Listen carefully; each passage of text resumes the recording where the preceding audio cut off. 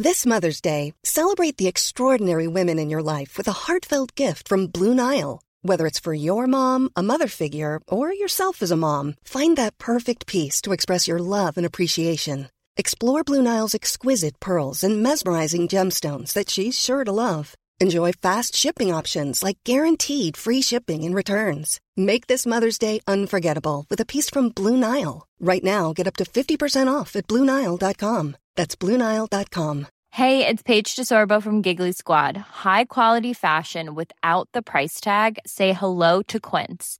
I'm snagging high-end essentials like cozy cashmere sweaters, sleek leather jackets, fine jewelry, and so much more. With Quince being 50 to 80% less than similar brands. And they partner with factories that prioritize safe, ethical, and responsible manufacturing. I love that. Luxury quality within reach. Go to quince.com/style to get free shipping and 365-day returns on your next order.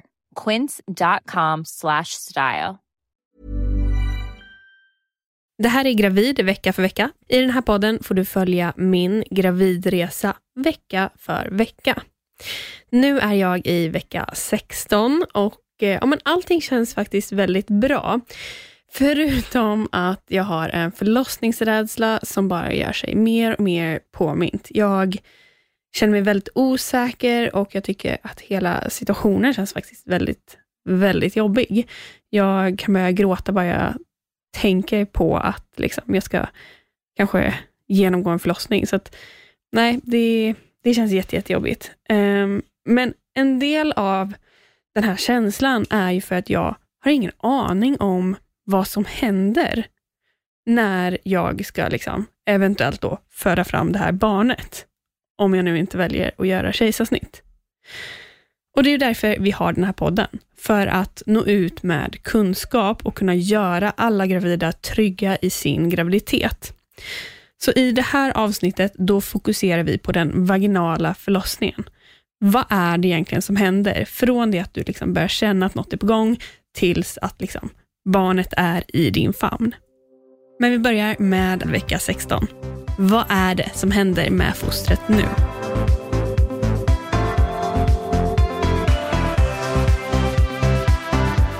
Nu är fostret ungefär 10-11 centimeter ifrån huvud till stjärt och väger ungefär 100 gram. Nervsystemet fungerar och musklerna svarar på hjärnasignaler nu och det här betyder ju att fostret kan koordinera sina rörelser.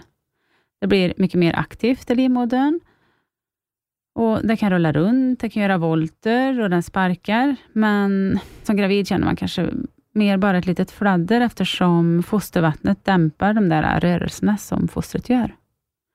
Är du förstföderska dröjer det oftast ett par veckor till innan du känner av att fostret sparkar. Och man kan nu avgöra fostrets kön via ett ultraljud. Ja, de där rörelserna känner man ju igen. Som en liten sprattlande fisk. Ja, det känner inte jag igen då. Nej, det är jätteolika det här.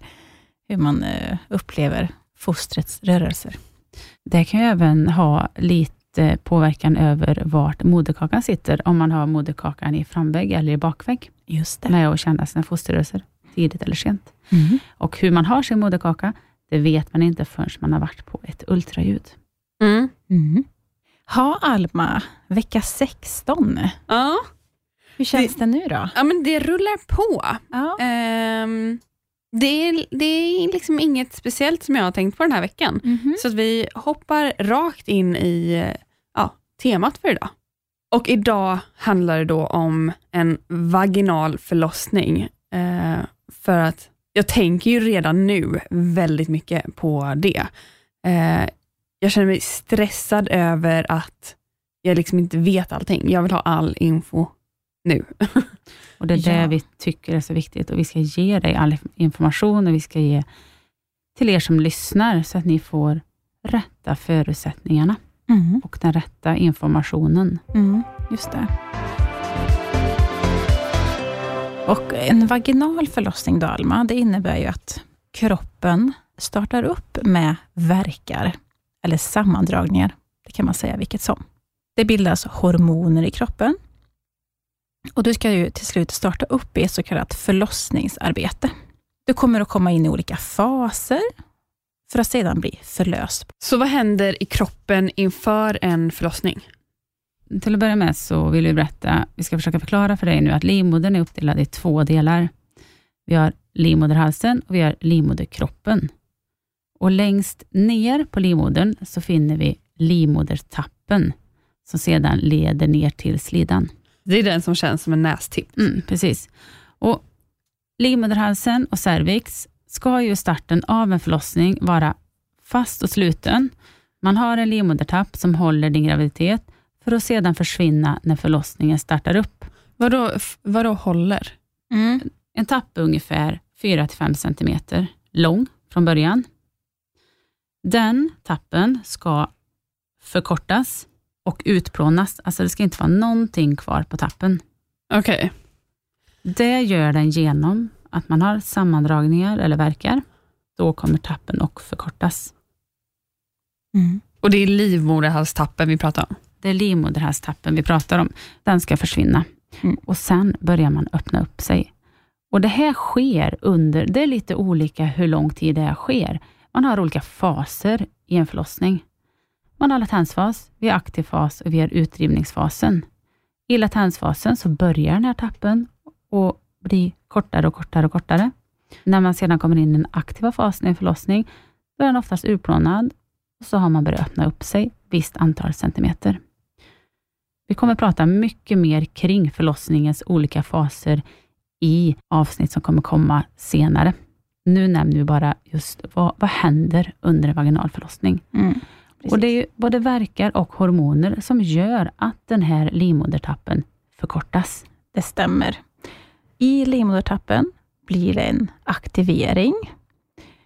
Och till slut så kommer ju den här livmoderkroppen förstå att den också ska starta upp i ett förlossningsarbete. En del kvinnor kan känna av så kallade förvärkar till exempel. Och det är ju tecken på att livmodern den tränar lite inför själva förlossningen. Förvärkar är normalt och det är ett sätt liksom för livmodern att träna. De här förvärkarna kommer oregelbundet och avstannar ofta. Men när man kommer in i ett förlossningsarbete så blir sammandragningar kraftigare, de blir mer tätare och de blir regelbundna. För de har en uppgift att du nu ska börja öppna upp dig. Man ska öppna upp sig till 10 centimeter. Det ska inte vara några kanter kvar. Vi säger att man är retraherad. Och vi måste ha regelbundna sammandragningar för att förlossningen ska gå framåt och för att man ska kunna föda vaginalt. Men Anna, det finns vissa saker som påverkar en förlossningsstart. Men det finns rätt lite forskning om det. Ja, det stämmer. Det är ju lite oklart egentligen vad som sker rent fysiologiskt. Men det man vet är ju att hormonerna styr. Och här pratar man också mycket om att barnet i sig talar om för kroppen och har en påverkan genom då till exempel oxytocin som påverkas och produceras och de här prostaglandinerna som gör att livmodertappen blir kortare och sen försvinner. Men det viktigaste är ju vårat förlossningshormonerna. Det stämmer och det är ju då oxytocinet. Men oxytocinet, prostaglandiner pratar man mycket om och även cytokiner. Så det är mycket hormoner som har en betydande stor roll när man ska starta upp i ett förlossningsarbete. Det finns flera olika sätt som en förlossning kan starta. Den kan starta genom att man får sammandragningar, värkar. Den kan starta genom en liten blödning eller så kan det starta genom vattenavgång. Och då är det inte som i filmer att det säger splash och så går vattnet. Nej, precis. Det är inte riktigt som en Hollywoodfilm. För det kan vara så här att vattnet går om man inte har några värkar alls. Man får inga värkar. Och du behöver heller inte liksom allt komma på en gång? Nej, absolut inte. Sen kan det vara så att vattnet går och du får ganska starka och bra värkar. Det här är väldigt, väldigt olika.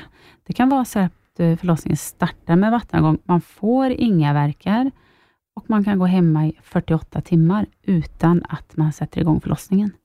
Men då kommer man in till förlossningsavdelningen eller till specialistmödravården för att kontrollera barnets hjärtljud och man har koll på fostervattnets färg och man har koll på mammans temp så att man inte får en temp. Det som händer sedan är ju då att värkarna blir starkare och starkare och man kan uppleva att värkarna kanske blir mer regelbundna. Vilket innebär att kanske varje värk blir lika stark. Och här pratar man om den här aktiva förlossningen. Men om man liksom känner med sig att tiden hemma känns otrygg.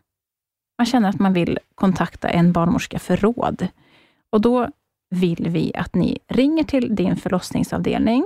Ni pratar med en barnmorska och hon kommer att guida er hur ni ska tänka. Om ni ska komma in till förlossningsavdelningen. Och om det är så att hon säger att, men vet du vad, kom in för en bedömning så kollar vi läget. Och här är det också väldigt viktigt att ni är med er att vi som barnmorskor på förlossningen vill alltid prata med kvinnan själv. Därför att vi gör en bedömning lite på att vi hör vart är den här kvinnan, hur mycket verkar har hon, hur långa är de. Och sen vill vi alltid ha personnumret så att vi ska kunna gå igenom journalen, kolla om det är något speciellt vi behöver veta inför att ni kommer till oss. Sen kan det vara så att man kommer in till oss för en bedömning. Vi kommer att känna på magen.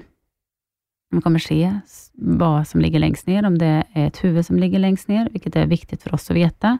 Vi kommer kolla så att barnet mår bra genom en CTG. Och en CTG det mäter barnets hjärtfrekvens och det mäter hur mycket sammandragningar kvinnan har. Vi kommer också undersöka hur mycket öppen är man, hur långt ner är huvudet, hur mycket är det kvar på tappen, känns det mjukt, känns det hårt, var står huvudet, har vattnet gått. Det är så mycket vi undersöker med våra fingrar. Sen gör man en plan beroende på vad man kom fram till under den här undersökningen.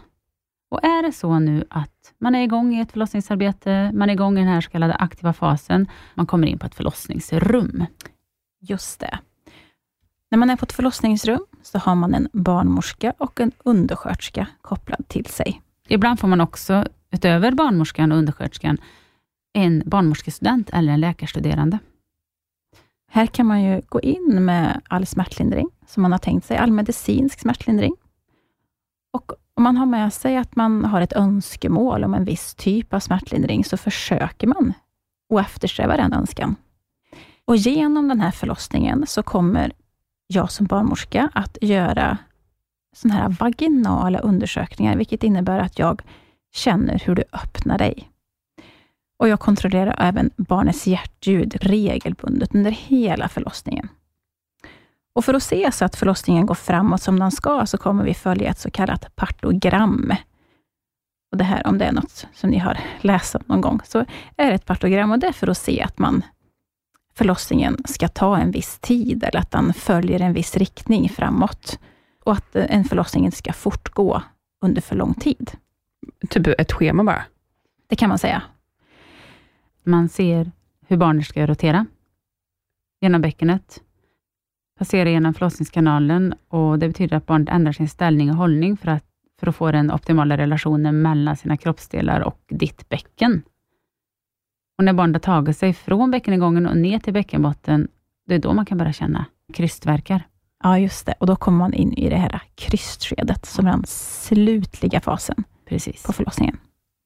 En krystfas innebär ju att barnet föds fram. Efter att barnet har fötts så kontrollerar man att barnet mår bra och man utgår ifrån någonting som heter Apgar-poäng. Man tar navelsträngsprov på blodet i navelsträngen och man ger K-vitamin till barnet, bland annat. Här ger man också oxytocin, som vi har pratat om, ger man till kvinnan som är förlöst. Och det här oxytocinet ger man ju av en anledning och det är ju för att livmodern ska dra ihop sig och för att moderkakan lättare ska komma ut. När pulsationerna i navelsträngen har upphört, då klipper man navelsträngen. Den här så kallade senavnavlingen, om det är nu partner som vill göra det eller vi som vårdpersonal. Och hur lång tid kan det ta för den här pulseringen att sluta? Från 1 minut till flera minuter. Det är väldigt, väldigt olika. Vi gör ju en bedömning av barnet när barnet är fött. Vi pratar om Apgar. Just det. Ja, och Apgar, det här är någonting som utförs vid 1 minuts ålder, vid 5 minuters ålder och vid 10 minuters ålder på alla nyfödda. Och det här är ju någonting som gör att vi kan se lite hur mår det här barnet. Och våran förhoppning och vårt mål är ju att inte sära på mor och barn. Att barnet ska få vara kvar inne hos mamma och partner. Det vi kollar efter är hjärtfrekvens på barnet. Vi kollar efter andningen, efter hudfärgen, efter muskeltonus och efter retbarhet. Vi barnmorskor har ju en blick för det här. Man lär sig om ett barn mår bra eller inte. En del barn behöver ha lite mer tid, men man behöver inte alltid ha bråttom ut till barnbordet. För barnbordet är det bordet vi går till om det är så att barnet inte skulle må bra. Och på barnbordet finns det hjälp att få, och där larmar vi även på vår barnpersonal som kommer. När ni gör den här uppskattningen eller vad man ska säga, undersökningen, tar ni barnet då eller kan den ligga kvar? Den kan ligga kvar, kan ligga hud mot hud hos mamma. Ja, för att när ni är förlöst då kommer den direkt upp på bröstet, eller? Alla förlöser olika. En del väljer att lägga barnet lite på sängen hos barnmorskan lite först för att se att barnet mår bra. Men sen kommer barnet upp väldigt fort på mammas bröst om hon själv tycker att det känns okej. Och det absolut bästa är ju att barnet får komma upp till mamma så snabbt som möjligt. Så den får ligga hud mot hud. Och då är den liksom helt otvättad och så, bara rakt. Ett barn som kommer ut har ju fullt med fosterfett. Fosterfett är väldigt, väldigt bra. Det hjälper barnet att hålla sin värme. Vi tvättar inga barn eller så, utan vi lägger hud mot hud med mamma, och det är kroppen hand om själv. Det är det bästa. För det är väl inte bara fett, det är väl blod och slem och allt möjligt. Ja. Det är klart att det är jättemycket slem och att barnet har bajsat, så kan vi såklart torka av med en handduk så inte barnet sväljer sitt eget bajs och så. Det kan vi absolut göra. Men just det att de är lite kletiga och vi låter det vara så. Ja. Sen är det så att själva efterbördsskedet kommer. Och det är så att förlossningen är ju inte färdig för att barnet har fötts fram. Nu ska ju även moderkakan komma. Kommer den med verkar? Eftersom du får där oxytocinet så kommer livmodern att få en verk, och då kommer moderkakan. Efter att moderkakan har kommit så ska man inspektera om det finns någon bristning. Då får kvinnan ofta lägga sig i ett gynläge. Man får bedövning för att vi ska kunna kolla hur och om kvinnan har gått sönder. Och här är det jätteviktigt att man är bra bedövad så att vi kan göra en rättvis bedömning. Ibland tar man in en kollega för att tillsammans inspektera och rådgöra hur ska vi suturera det här? Behöver det sutureras? Man kan ha olika bristningar. Grad 1 till 4. Grad 1 och 2 sys av oss barnmorskor, och grad 3 och 4 sys av våra läkare. Och då kan det hända att det görs på operation för att det ska bli så bra som möjligt för kvinnan. För det är väldigt viktigt att en bristning blir bra suturerad. För man ska ha en framtid också. Jätte. Cool fact, a crocodile can't stick out its tongue. Also, you can get health insurance for a month or just under a year in some states. United Healthcare short-term insurance plans, underwritten by Golden Rule Insurance Company, offer flexible, budget-friendly coverage for you. Learn more at uh1.com. Imagine the softest sheets you've ever felt. Now imagine them getting even softer over time. That's what you'll feel with Boll & Branch's organic cotton sheets. In a recent customer survey, 96% replied that Boll & Branch sheets get softer with every wash. Start getting your best night's sleep in these sheets that get softer and softer for years to come. Try their sheets with a 30-night guarantee. Plus, get 15% off your first order at bollandbranch.com. Code BUTTERY. Exclusions apply. See site for details. Riktigt. Där har jag ju hört att den här inspektionen, det kan dröja ganska länge. Själva tiden när man ska titta på bristningen och att man ska åtgärda bristningen kan ta lite tid. För att här är det så otroligt viktigt, som Sofie sa, att det blir rätt. Och det kan ta lite tid för att kvinnan blöder en hel del. Det ska torkas och först ska liksom bedövningen ta ordentligt innan man kan göra en grundlig undersökning. Så att det här kan upplevas som väldigt jobbigt när man är nyförlöst. Här vill man ju liksom bara bli lämnad i fred. Och speciellt inte att Nej, jag tänker inte att man vill bli lämnad i fred. Ligger man och blöder och har ont och är liksom, har brustit överallt, då vill man ju inte bli lämnad i fred. Då vill man ju få hjälp. Ja, men det är så att när man är nyförlöst, det kan vara så ömt där nere, det kan vara svullet. Och sen är det klart, om du blöder allvarligt, då ligger du inte i en gynstol och vi inspekterar en bristning, utan då åtgärdar vi ju såklart blödningen först och främst. Absolut. Då är bristningen, då kommer det verkligen inte i första hand. Nej. Utan det här är ju allt när det är normalt. Ja. Men det kan uppfattas som jobbigt och att man liksom vill bli lite lämnad i fred. Och det är för att man vill inte att någon ska vara i underlivet. Man är nyförlöst. Så efter. Det var det jag menade. Men säg att man får en bristning grad 3 eller 4. Mm. Och det är fortfarande barnmorskan som gör den bedömningen. Mm. Man tar in, om man bedömer liksom att det här är en större bristning, då påkallar man sin läkare. Och hur lång tid tar det då från att man liksom får hjälp? Vi har ju alltid en förlossningsläkare på plats, eller så ringer vi och så kommer de ganska fort. Och då kommer de in och gör en bedömning. Och ibland så gör man ett ultraljud för att se vilka muskler det är och vilken vävnad det är som omfattas av en bristning. Och ibland kan läkaren känna att man har en så pass bra bedövad och smärtlindrad patient att man kan åtgärda en sån bristning på en förlossningssal. Men det blir oftast och kan vara bättre att åka till en operationssal för att få en starkare bedövning. Läkaren har liksom bättre instrument och kunna se bristningens omfång. Och det är kanske här du har hört, Alma, att det tar tid. Mm. Och så kan det vara. Om det är så att man ska åka på operation för att suturera en bristning, då är inte det någonting som är akut. Mm. Utan då kan det vara så att det finns andra saker som är akuta på sjukhuset, som operation och narkos har att göra med. Så då får en bristning vänta. Och det behöver inte vara en nackdel. För när man då får vänta på att åka till operation och bli suturerad, så får man ju samtidigt vara med sitt barn, hud mot hud. Och svullnaden kommer även minska, vilket gör det lättare för läkaren att sy. Så det är inte alltid en nackdel att få vänta. Den känslan jag får när jag hör det här, det är ju att man blir bortprioriterad och att det inte är viktigt och att det är liksom... Ja, den känslan kan vi ju aldrig ta ifrån det, men det är inte bortprioriterat, utan... Fast det är det ju på något sätt, för att det finns ju andra fall som är viktigare. Jo, ja, men då pratar vi om livshotande tillstånd som kan vara, och då är inte en bristning prioriterat i det.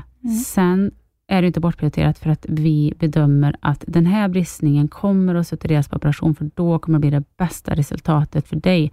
Då prioriterar läkaren att jag vill göra det på operation, för att jag ska kunna göra det genom att du har en så bra bedövning så att läkaren kan suturera dig så att det blir ett bra resultat. Det är det viktigaste. Ja. Om vi går vidare från bristningar då. Ja. Vad är det som liksom händer sen? Man har barnet, den är avnavlad och liksom ligger hud mot hud med dig. Ja, just det. Eller om du är jättetrött och har ont och inte orkar, då kan partner eller stödperson få ha barnet hud mot hud. Men såklart är det absolut det bästa om barnet får ligga hud mot hud med dig. För det man vill få till då med den här hud mot hudkontakten är att barnet ska få till ett första amningstillfälle, ett första sugförsök. Om man vet med sig att jag vill amma, då kan barnet själv dra sig ner till bröstet och starta en amning. Den vet liksom vart den ska någonstans. Okej, så att barnet ligger med liksom huvudet på, alltså typ vid nyckelbenen, eller vad man säger. Man lägger barnet i mitten mellan dina bröst. Så. Då kan barnet dra sig liksom. Man ser hur den liksom förflyttar sig mer och mer ner mot bröstet. Häftigt. Och det här kan man ju få till även efter ett kejsarsnitt. Ja. Sen finns det de kvinnor som väljer att inte amma av någon anledning. Då vet vi oftast det. Då kan det vara så att man får en medicin som gör att man inte ska producera mjölk. Eller så gör man en aktiv nedläggning. Barnet får alltså inte suga. För det är ju barnet som suger igång mjölken. Och ett barn är inte hungrigt. Den har en liten magsäck som ungefär en liten tumnagel i början.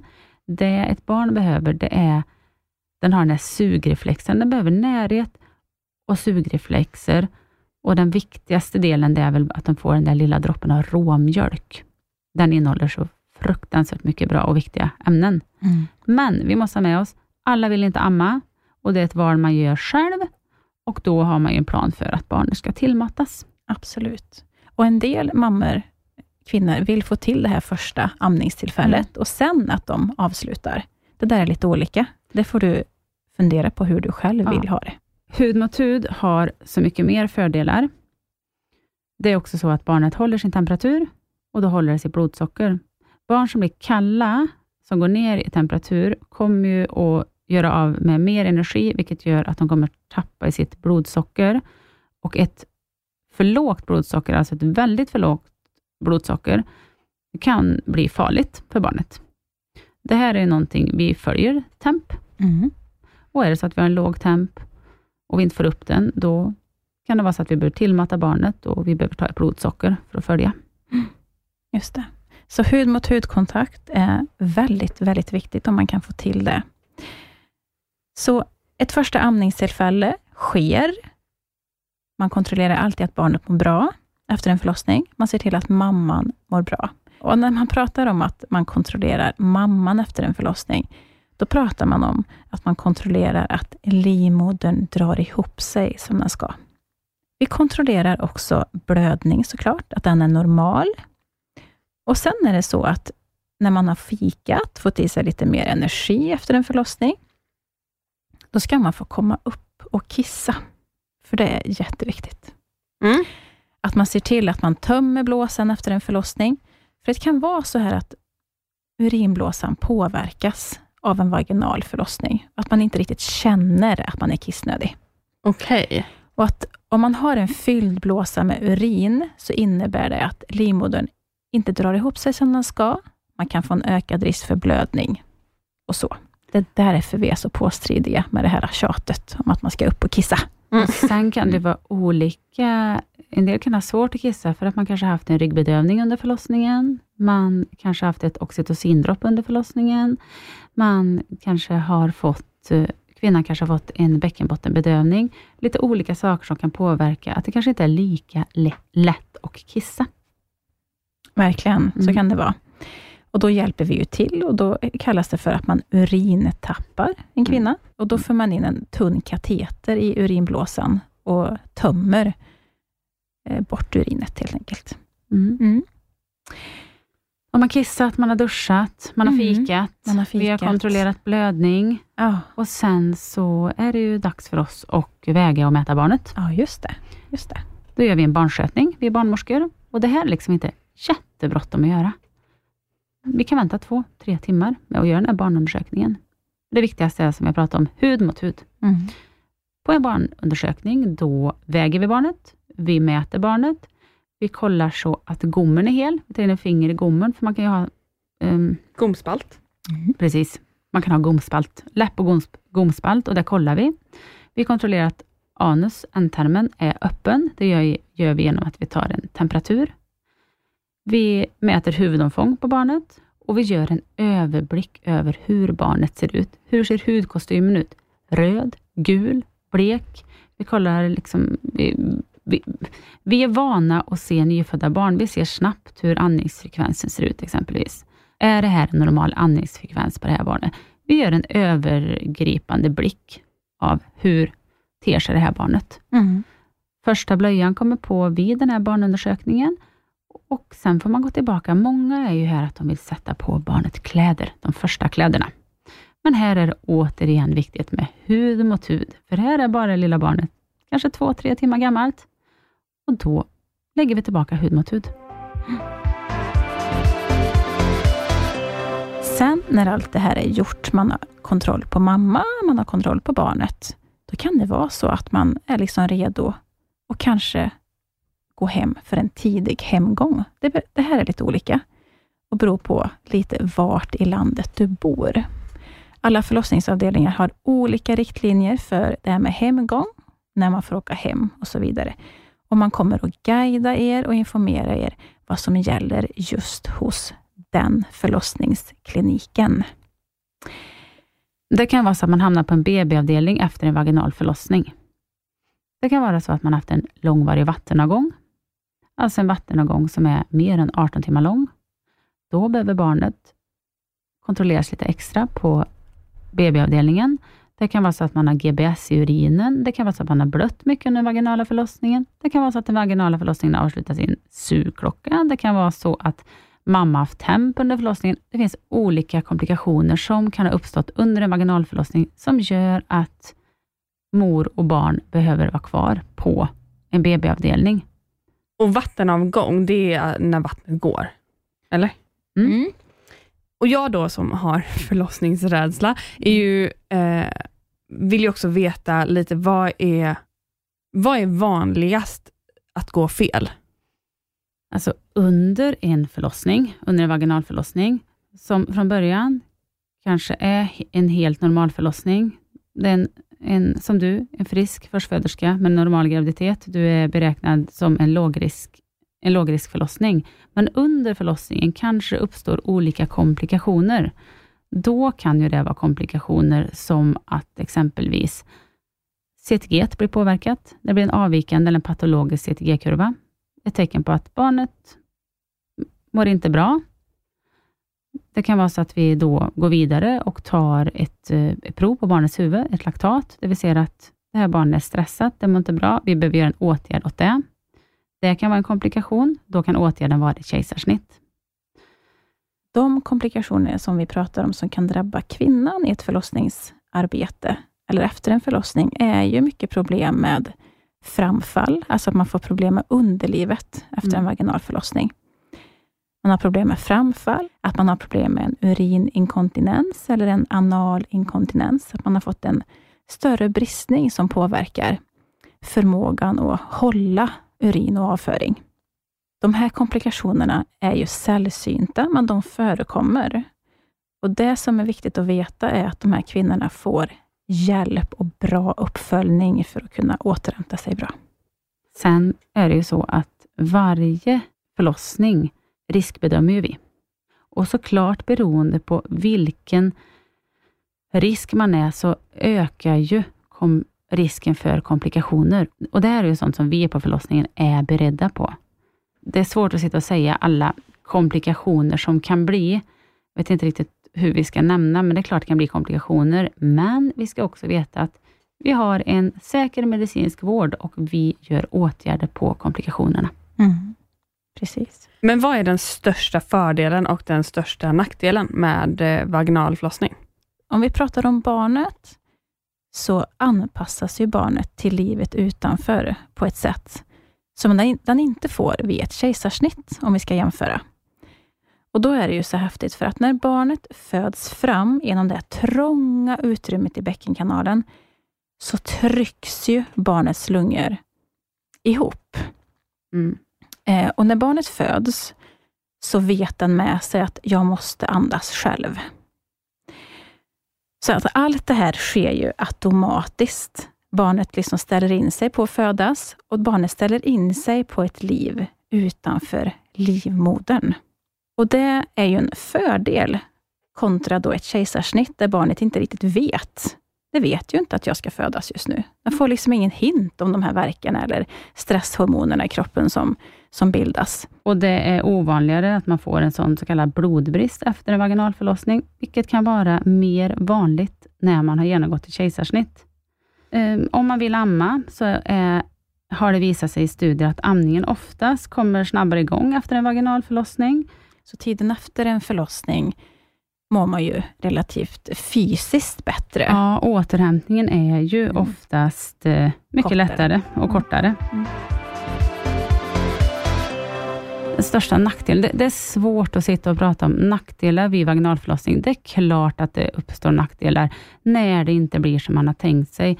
Men man jobbar ju hela tiden efter den medicinska säkerheten som vi har. Det är klart att när det händer så är det fruktansvärt. Och det är fruktansvärt för alla partner. Men vi har också i de här akuta situationerna som kan uppstå, så har vi åtgärder att ta till. Ibland, väldigt, väldigt sällan, så räcker inte det till. Det är såklart om man ska prata om nackdelar. Men det är ju en sån liten procent som det händer. Det är baksidan, nackdelen av vårt jobb. Så är det. Och även fast det händer så ytterst sällan, så är det fruktansvärda, mest fruktansvärda som man kan vara med om, såklart. Ja, Alma, nu har du fått information här om en vaginal förlossning. Det känns ändå som att man hade koll på många delar från liksom diverse olika källor. Ja, just det. Men jag har absolut lärt mig mycket nytt. Och det här är ju en överskådlig blick på en vaginal förlossning. Sen kommer ju vi gå in på de här olika delarna, alltså de olika faserna. Vi kommer diskutera den icke-medicinska smärtlindringen. Vi kommer diskutera den medicinska smärtlindringen.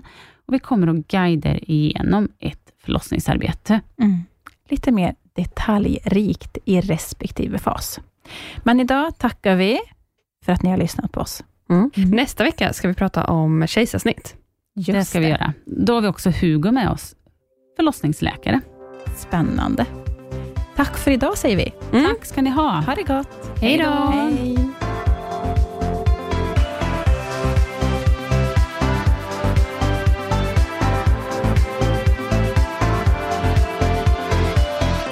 Produceras av I Like Radio. I Like Radio.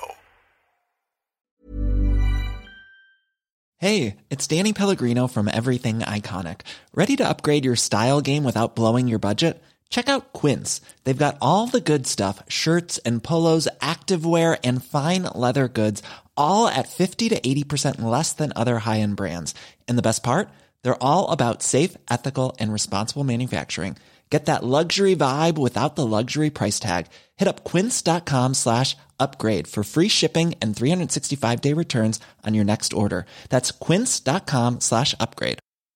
Mom deserves the best, and there's no better place to shop for Mother's Day than Whole Foods Market. They're your destination for unbeatable savings, from premium gifts to show-stopping flowers and irresistible desserts. Start by saving 33% with Prime on all body care and candles. Then get a 15-stem bunch of tulips for just $9.99 each with Prime. Round out Mom's menu with festive rosé, irresistible berry chantilly cake, and more special treats. Come celebrate Mother's Day at Whole Foods Market.